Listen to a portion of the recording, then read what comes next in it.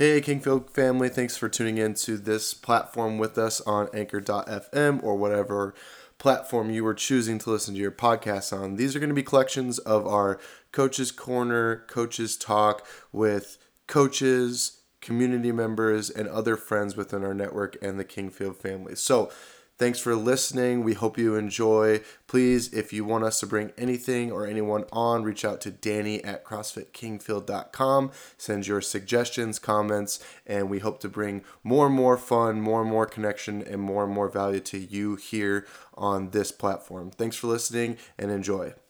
Awesome. Well, Leah, thanks for joining us today. I thought we could use this time to kind of, hi, Sasha, to kind of just highlight maybe a little bit of your story, because I think that you found over the years that we've worked together and that you've been at Kingfield, and even prior to that there is a synergy in endurance sports or within endurance sports and strength and conditioning. And when you kind of find the right balance between those, you can be successful. So maybe you could just start off by introducing yourself and then kind of telling everybody about maybe your background with sports and things like that and how you found endurance sports. Well, my name is Leah Kierdat, and I have been an endurance sports athlete for probably 10 years. I come from a swimming background. I don't have quite the same swimming background that Lindsay does, but that was my first sport. I was on the swim team when I was 6, and then played various sports. I was a jack of all trades, master of none kind of person. I just did a bunch of different things, tried out a bunch of different things throughout high school. And then after college in 1999, I did my first triathlon, which was a sprint distance triathlon. So it was a 400-meter swim, a 15-mile bike, and a 3-mile run. I was 23, I think, and I looked at the distances and said, I don't need to train. I'm just going to go do it. And so I did, and promptly got buried on the bike because I didn't really know anything about biking or how to bike other than to stay upright on my bike.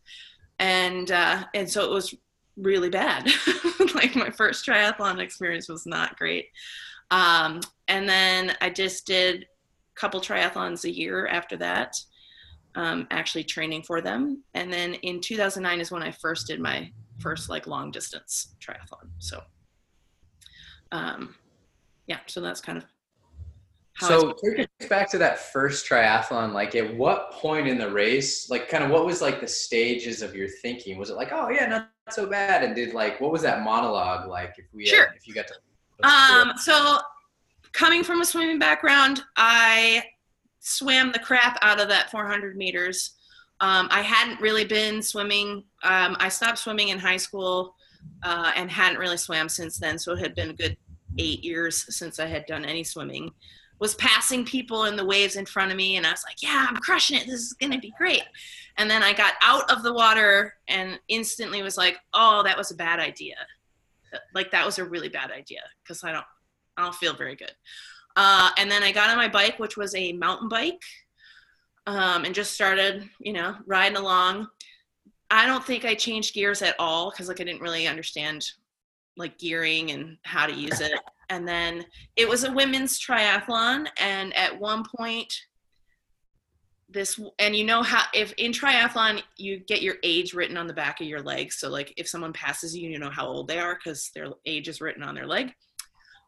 This woman who was 75 passed me on her bike and was like, you're doing really good. And I was like, oh my God, what is happening right now? I made it through the bike, got off, ended up having to walk the entire run because I just was depleted. And all I thought to myself during the 3 miles was, if I ever do one of these again, I probably should train or something. And then I pretty much hated life during the 3 miles, but I have this ability to not stop, even if everything goes to crap. I don't know. I will just keep going. I might be the last person out there, but I won't stop. So that's awesome.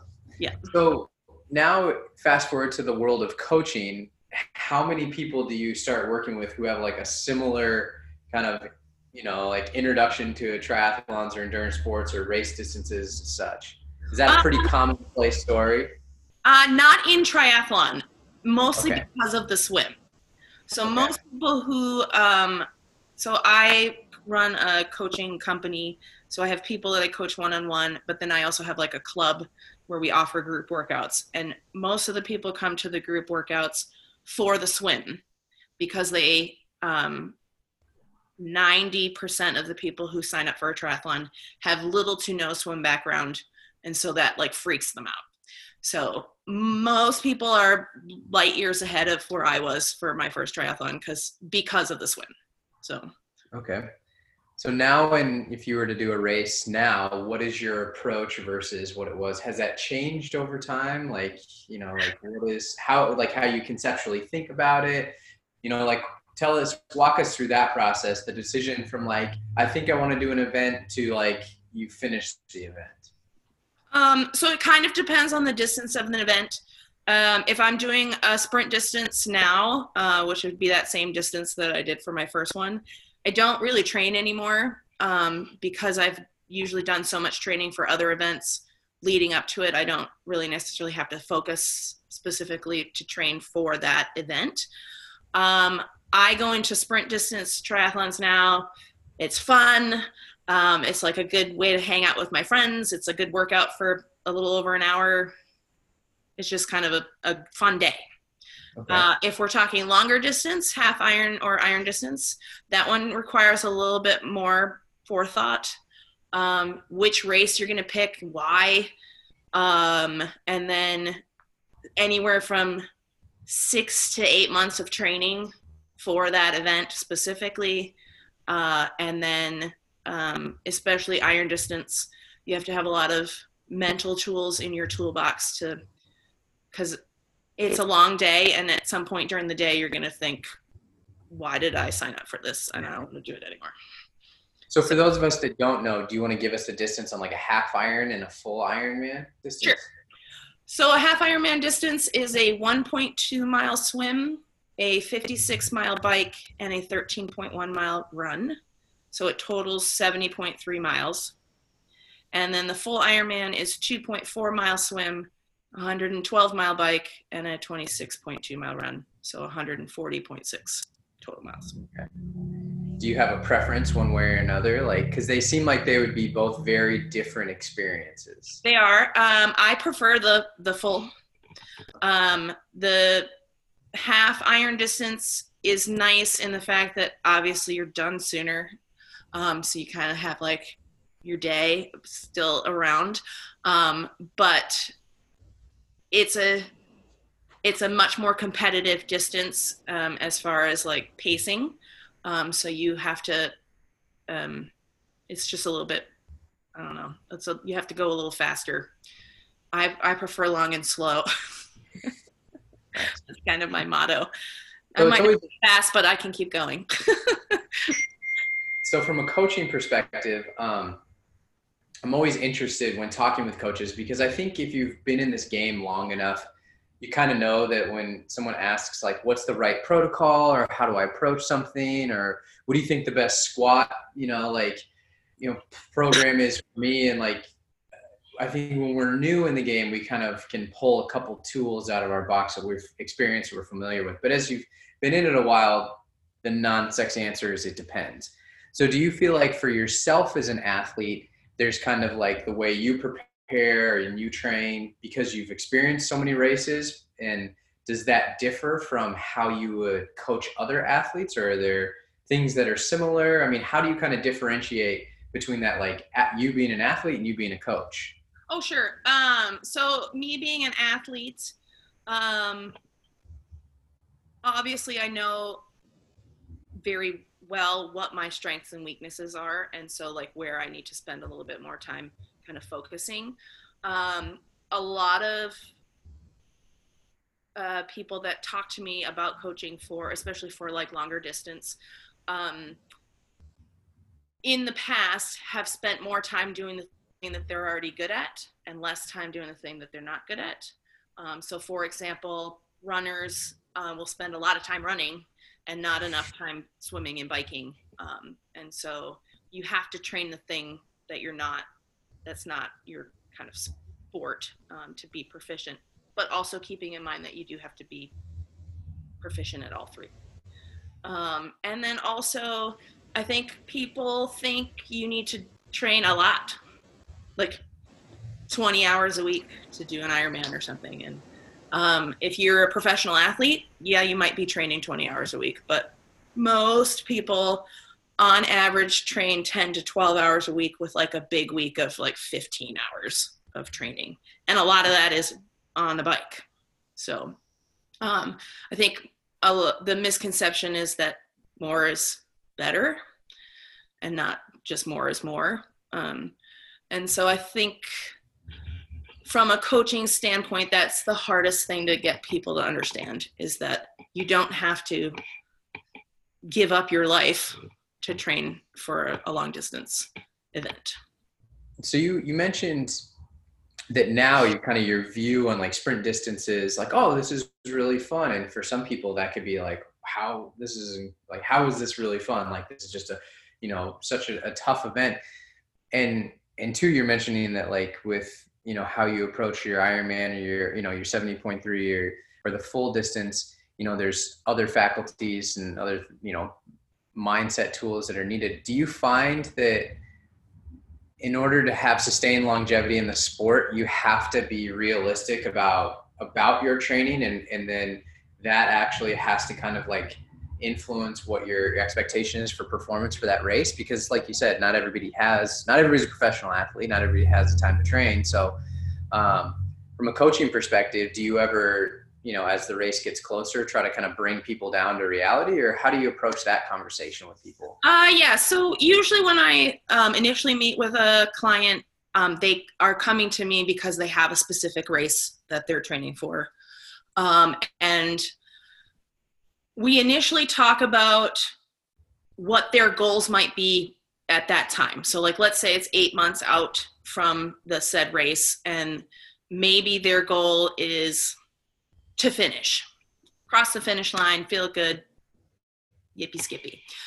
Usually that goal will change as we start to get closer to the race.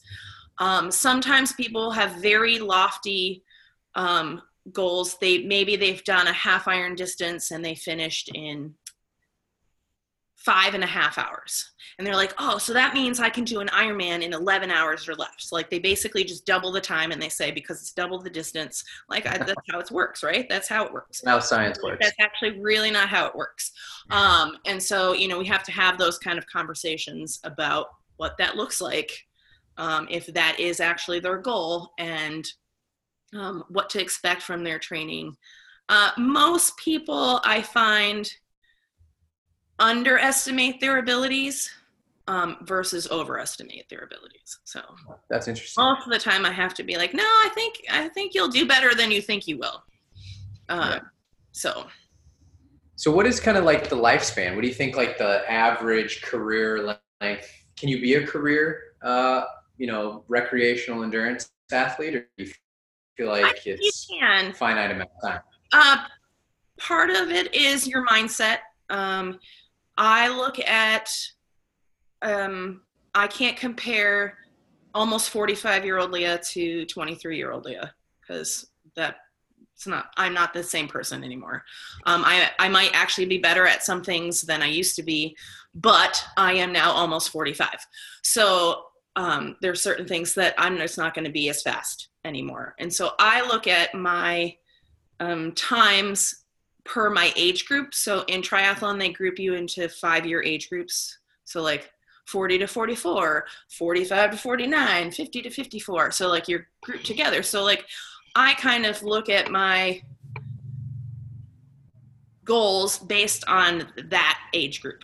So like this year I'm aging up into a new age group. So any time I get is going to be a PR, because I haven't raced in this age group yet. So it's all new and it's all going to be better. And it's kind of like a new starting point. I think if you are a person that compares yourself to your past self, you will struggle a bit when you realize that like That's actually not physically possible anymore. And then also, as you get older, you have to adjust your training to incorporate more recovery. And it can't all be the same type of training. So a lot of younger athletes can get away with really high volume, lots of miles on the bike, lots of miles running. And as you get older, your body can't recover as well from that kind of volume. And so you have to change how you train. So you maybe do fewer miles, but at a higher intensity. And then also the strength training portion is also super important, I think, for longevity in this sport.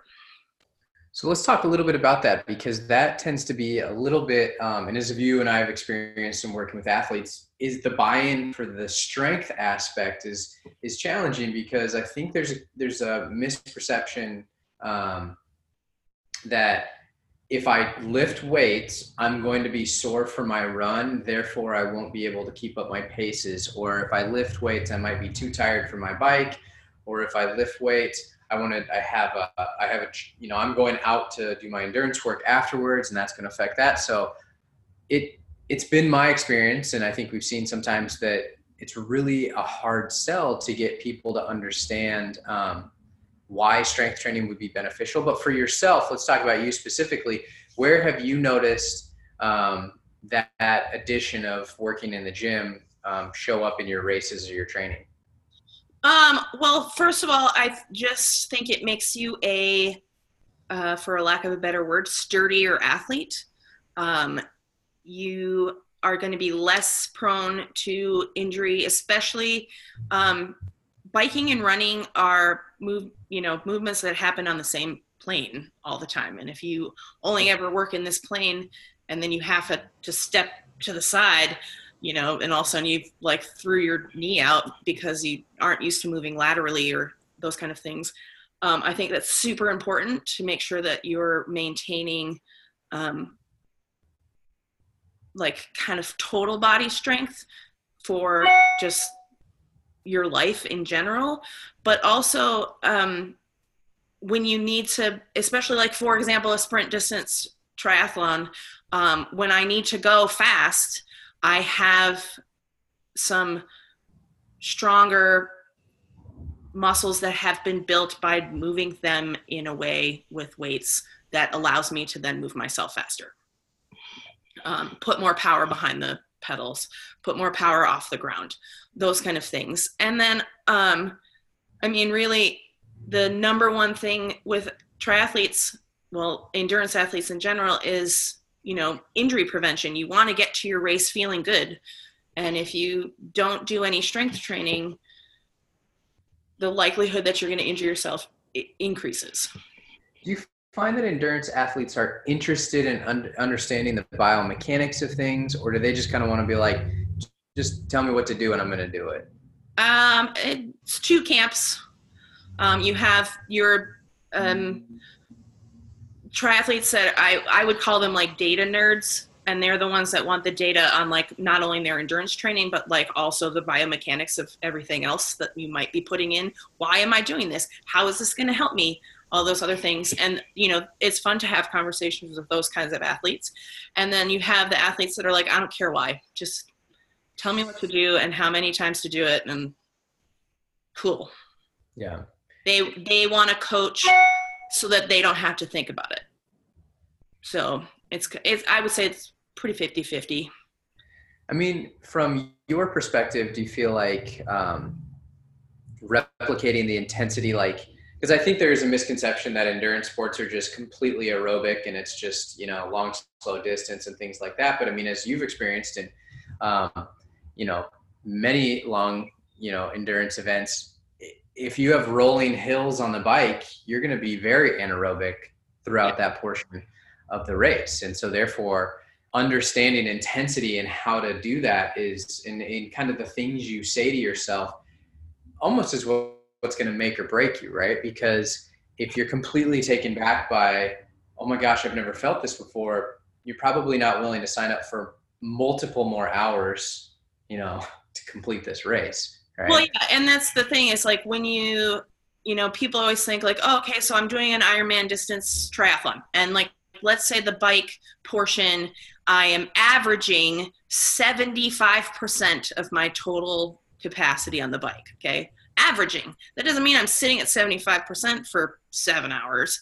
It like I am sometimes at 60% or less because I'm flying down some hill, and sometimes I'm at like 150% because I'm climbing a 12% grade hill for 2 minutes.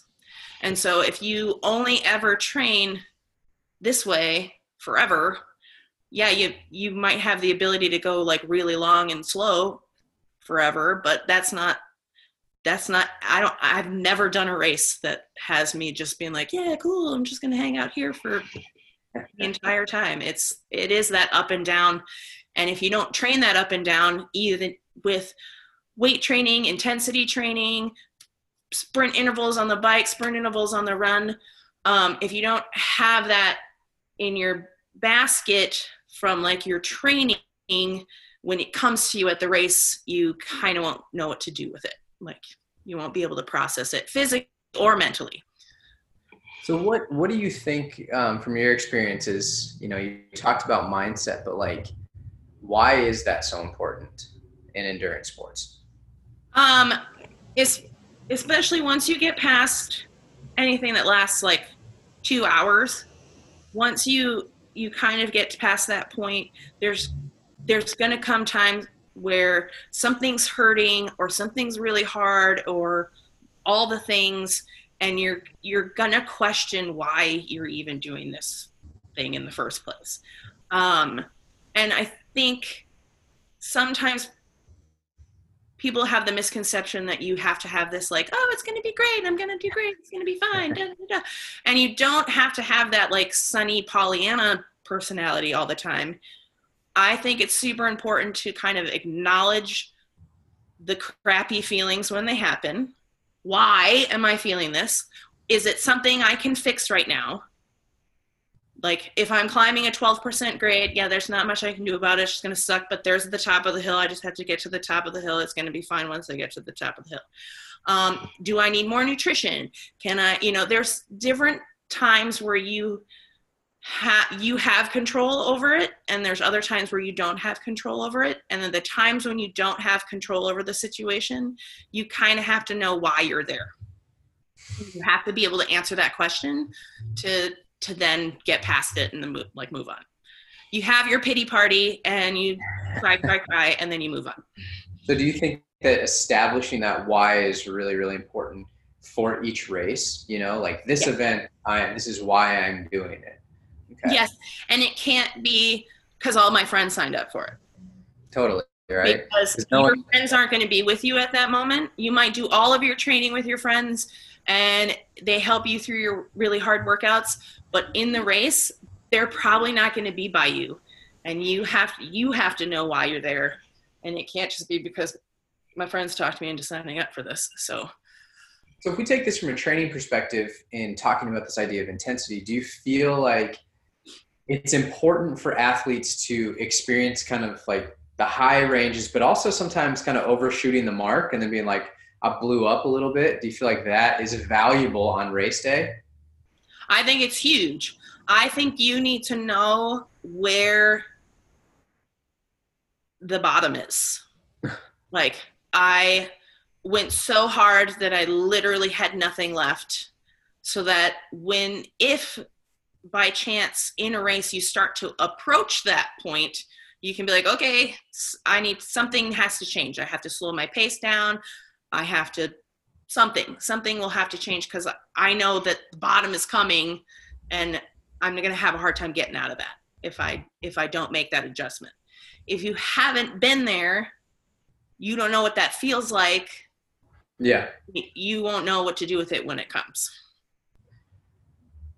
So when we talk about now, if we bring this idea into strength and conditioning, at least in our world, in my world specifically with like weightlifting and CrossFit, like there is the concept of overload, right? And so if you're working in a periodization model, you bring people up and then you get them to the top, and then you almost are going to, peak them, get them over, and kind of just monitor and see how things are going, and then bring them back down and then bring them back up. And it kind of follows that process.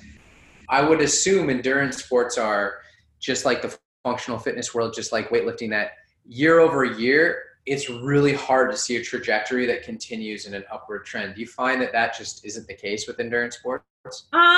It kind of depends on the athlete. Somebody who has been in endurance sports for a long time is going to see less big change over the years, because the gains just aren't going to be as great. Whereas someone who's newer to the sport over a couple, anywhere from 2 to 5 years might see like, oh, look, I'm getting better and better and better. But at some point, it is going to level out.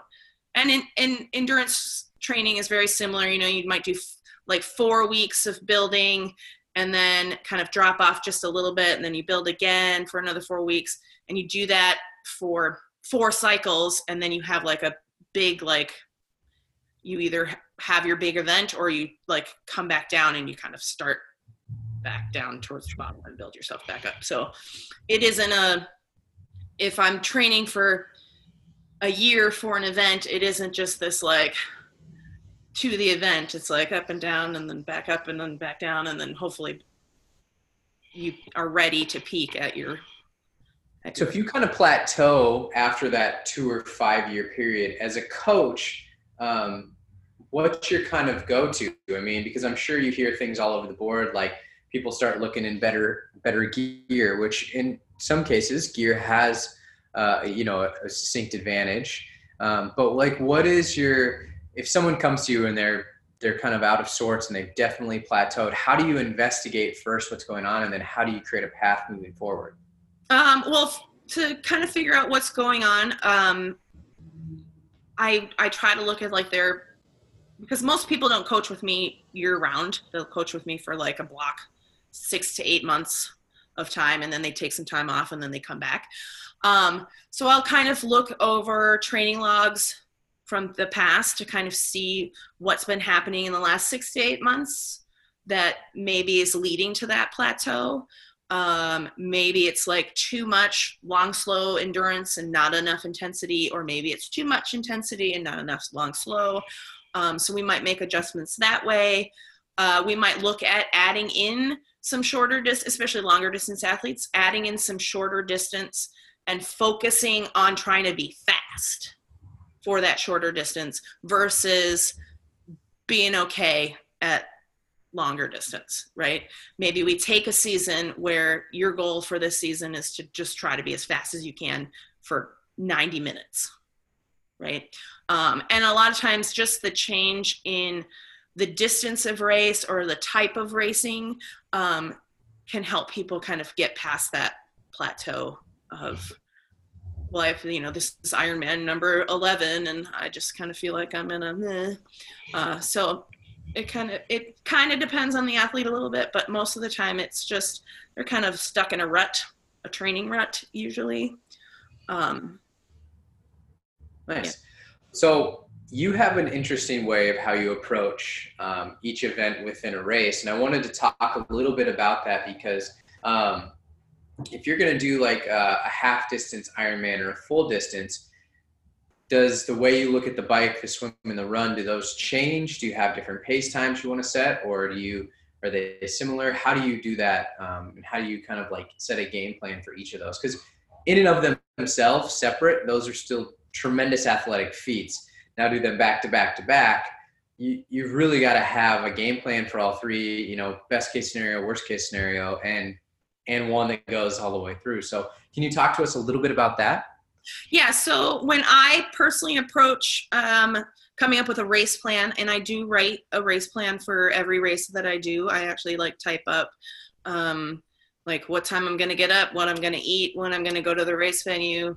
And I have pacing goals for each portion as a like best case scenario. The swim is going to be this pace.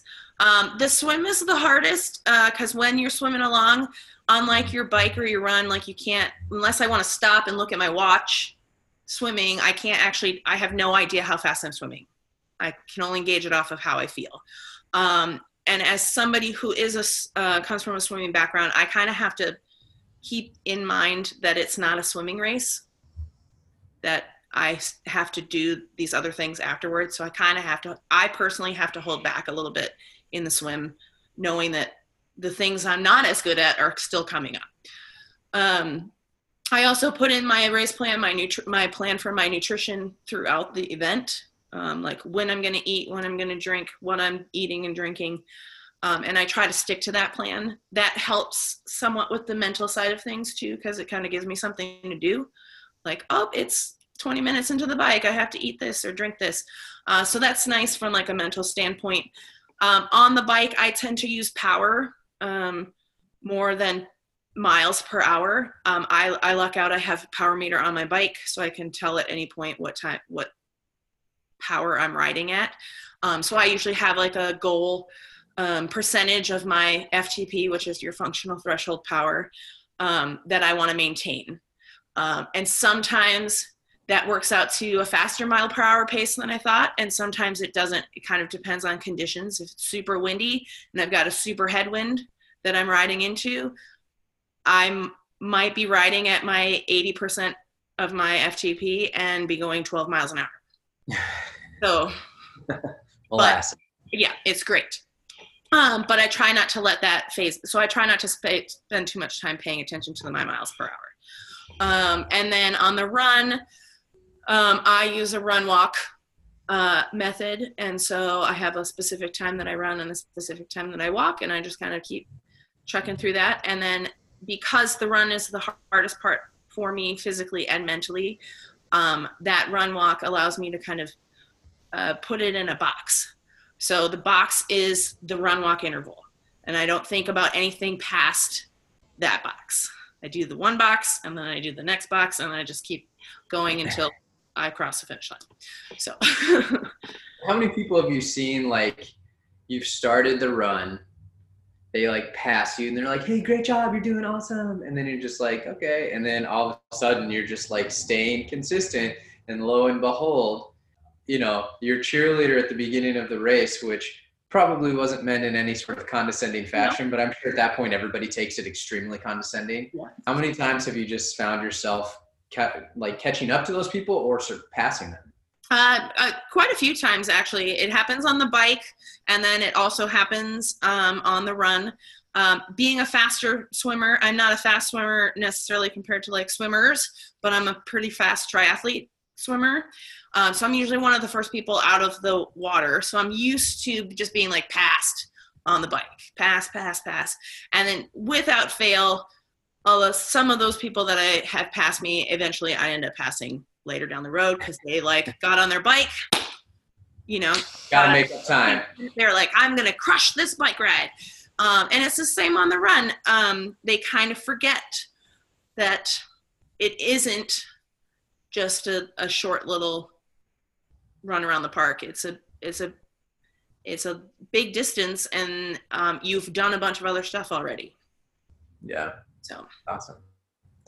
So I wanted to maybe highlight, you know, injuries are something that happens in all sports, right? It's unavoidable, and sometimes you can pinpoint exactly why, and then sometimes you can't. But you recently have kind of worked yourself through a little hip injury. Do you want to talk a little bit about that and kind of share your progress on that? Sure. So I first would like to say that I did not need to have my hip replaced because I do Ironman. I had a malformation of my acetabulum, which impinged the range of motion on my left hip. And because I do endurance sports, I just happened to wear it down sooner than I would have if. Yeah, this was going to be the outcome. It was going to be the outcome regardless. If you were going to a competitive piano player, what happened? Yeah. It just happened sooner than it would for most people. And so I had to have a total hip replacement in October of 2019. And I would say because of my endurance sports background, I feel like I have made better progress than a lot of other people who've had their hips replaced. And so it's coming along really well. I've been cleared to do everything except running. So currently I'm just walking, but I ride my bike. I'm currently not swimming because of the quarantine, but I can basically do everything: strength training, biking, swimming, and then walking. And it's going really well. I have to remind myself that it hasn't even been 6 months since my surgery, and that I have made really good progress, but it can be frustrating at times. I definitely do a lot of single leg strength work right now, and it can be frustrating when I am doing stuff on my left leg that I don't have the same stability, I don't have the same strength as I do on my right leg. But then again, I have to remind myself that I did have my hip replaced. So yeah, it's going really well. And I think for me, the mental side is basically kind of like a big race. You know, I just kind of take each kind of new thing as it comes and work within my capacity at that particular moment in time, and then move forward. Yeah, I think you said something earlier when we started talking that you just, regardless, you have this inability to not stop. And I think having watched your rehab, you know, I would agree that, like, regardless of the hurdles that came up or things like that, you weren't going to stop. And so kudos to you. So what, you know, like, I think this is important because a lot of times gear is one of those things you see with endurance athletes. Like, I've in my past witnessed, like, we're getting ready for strength training and we're getting ready, got my elbow brace, I got to put my knee sleeves on, you know, double knee brace, maybe an ankle brace too. And then, you know, got these fancy shoes. And at what point in time do you think it's all of that really just kind of perpetuates the problem and kind of puts band-aids over things rather than really addresses the solution? Do you feel like that is something for people, if they're looking for long-term participation, they need to be realistic with where they're at? Yes, I would say the biggest mistake I think most endurance athletes make as far as injury goes is that they let things go for too long. So it's not uncommon, and this is true in any sport, weightlifting, CrossFit, whatever. There'll be days where, like, you're like, oh man, like, my shoulder kind of, like, I did something weird. And, you know, you'll spend a couple days where it is kind of irritating and then it goes away. Cool. But there'll be people who are like, oh yeah, that shoulder, how long has that been bugging you? Oh, I don't even know. Like, it's been like months. And, like, they haven't done anything to, like, try to figure out, like, what the underlying problem is. Like, obviously something that you're doing is continually irritating your shoulder, your knee, your hip, whatever it is. And at some point you have to say, okay, like, obviously this isn't working. There's an underlying issue here that I need to look at. And I think a lot of endurance athletes don't want to do this. And I'm a culprit of this. I probably waited about a year too long to find out that my hip needed to be replaced. It wasn't that, like, I found out it needed to be replaced and then I didn't. I didn't want to go and find out. I didn't want to know the answer. So if I didn't go get an MRI, I would be fine, right? It's painful, but it's fine. And I think a lot of endurance athletes don't want to take the time to do that because then they can't train. Yeah. And well, I think that's important to note, because it's almost like, you know, all movement, we're fighting gravity, right? And it's, you know, as we talk about in coaching often at Kingfield, that, you know, progress is really built on the consistency of moving in the correct shapes. And that if you don't understand the correct shapes that you're moving in, all you're doing is increasing your limiter, which is only going to perpetuate your injuries. And you're just going to be in this, it's not going to get better. And so it's almost, you know, as hard as it is for people to hear, it's almost better for them to just accept the outcome, fix the solution, you know, fix the problem, find what the solution is, maybe take a year off, you know, maybe not try to race and then PR everything year after year, so that they can continue to do this for a longer period of time. Because at the end of the day, those distances aren't getting any shorter. They're the same, but you only have one body. So it's, you know, really how you choose to utilize it. Yeah. And I think the thing that most people have the hardest time with is understanding that, like, if triathlon is a sport that you love and you want to continue to do it until you're old, right? Taking a year off to fix a physical issue is like nothing. Like, Totally. the blip in the radar of, I did my first race in 1999. So, 1 year isn't going to be, it means like nothing, right? To say that, like, now I can do all the things that I love doing and I'm not in pain. Like, that's a huge thing. And I think people aren't quite willing to do that. So they wear the braces or the whatever to try to just kind of buy the lighter bike to see if that makes them go faster. Yeah. Okay. Well, 5 ounces lighter. That's right. So if somebody they're interested, they're listening to this and they're like, they've been on the fence with maybe like starting, participating in endurance sports or really completing a triathlon or doing something, like, how would you recommend someone kind of like engage with, run, bike, swim, or, maybe pick up endurance sports? Like, what do you think is the best route? Like, if you had to go back and do it all over again, what advice would you give yourself? I would say, talk to some people who've done one of the event that you're looking at, whatever event it is. Talk to somebody who's done it, and kind of ask all your questions. Like, most people want to know, like, what kind of gear they need, those kind of things, what kind of training is involved. Find a club.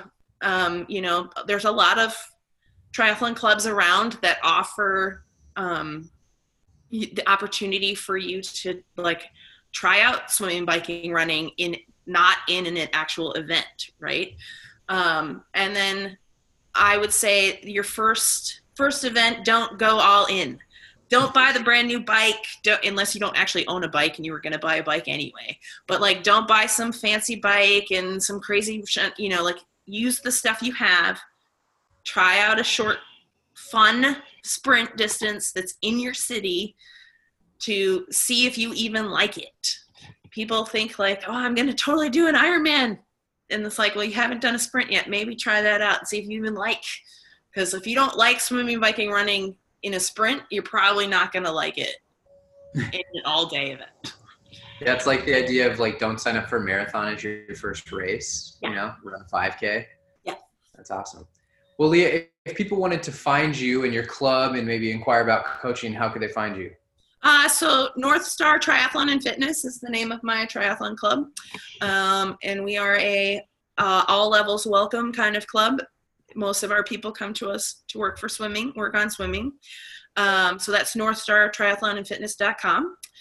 You can email me at Kingfield if you're a Kingfield person and you want to just reach out through Kingfield, that's fine. Whenever we get back to the gym, if you just want to pull me to the side and ask me some questions, that's totally fine too. Yeah, awesome. Well, thank you for, chatting with us today, kind of like giving us a little insight, because I think that that's helpful, because I think people always have these, and I've been saying this now, especially since people are supposed to be inside, they have these, like, primal urges to run, right? But, like, all of a sudden, like, how do you do that so you can continue to repeat that stuff? So, Leah, thank you so much, and we'll talk soon. Sounds good. Thanks so much.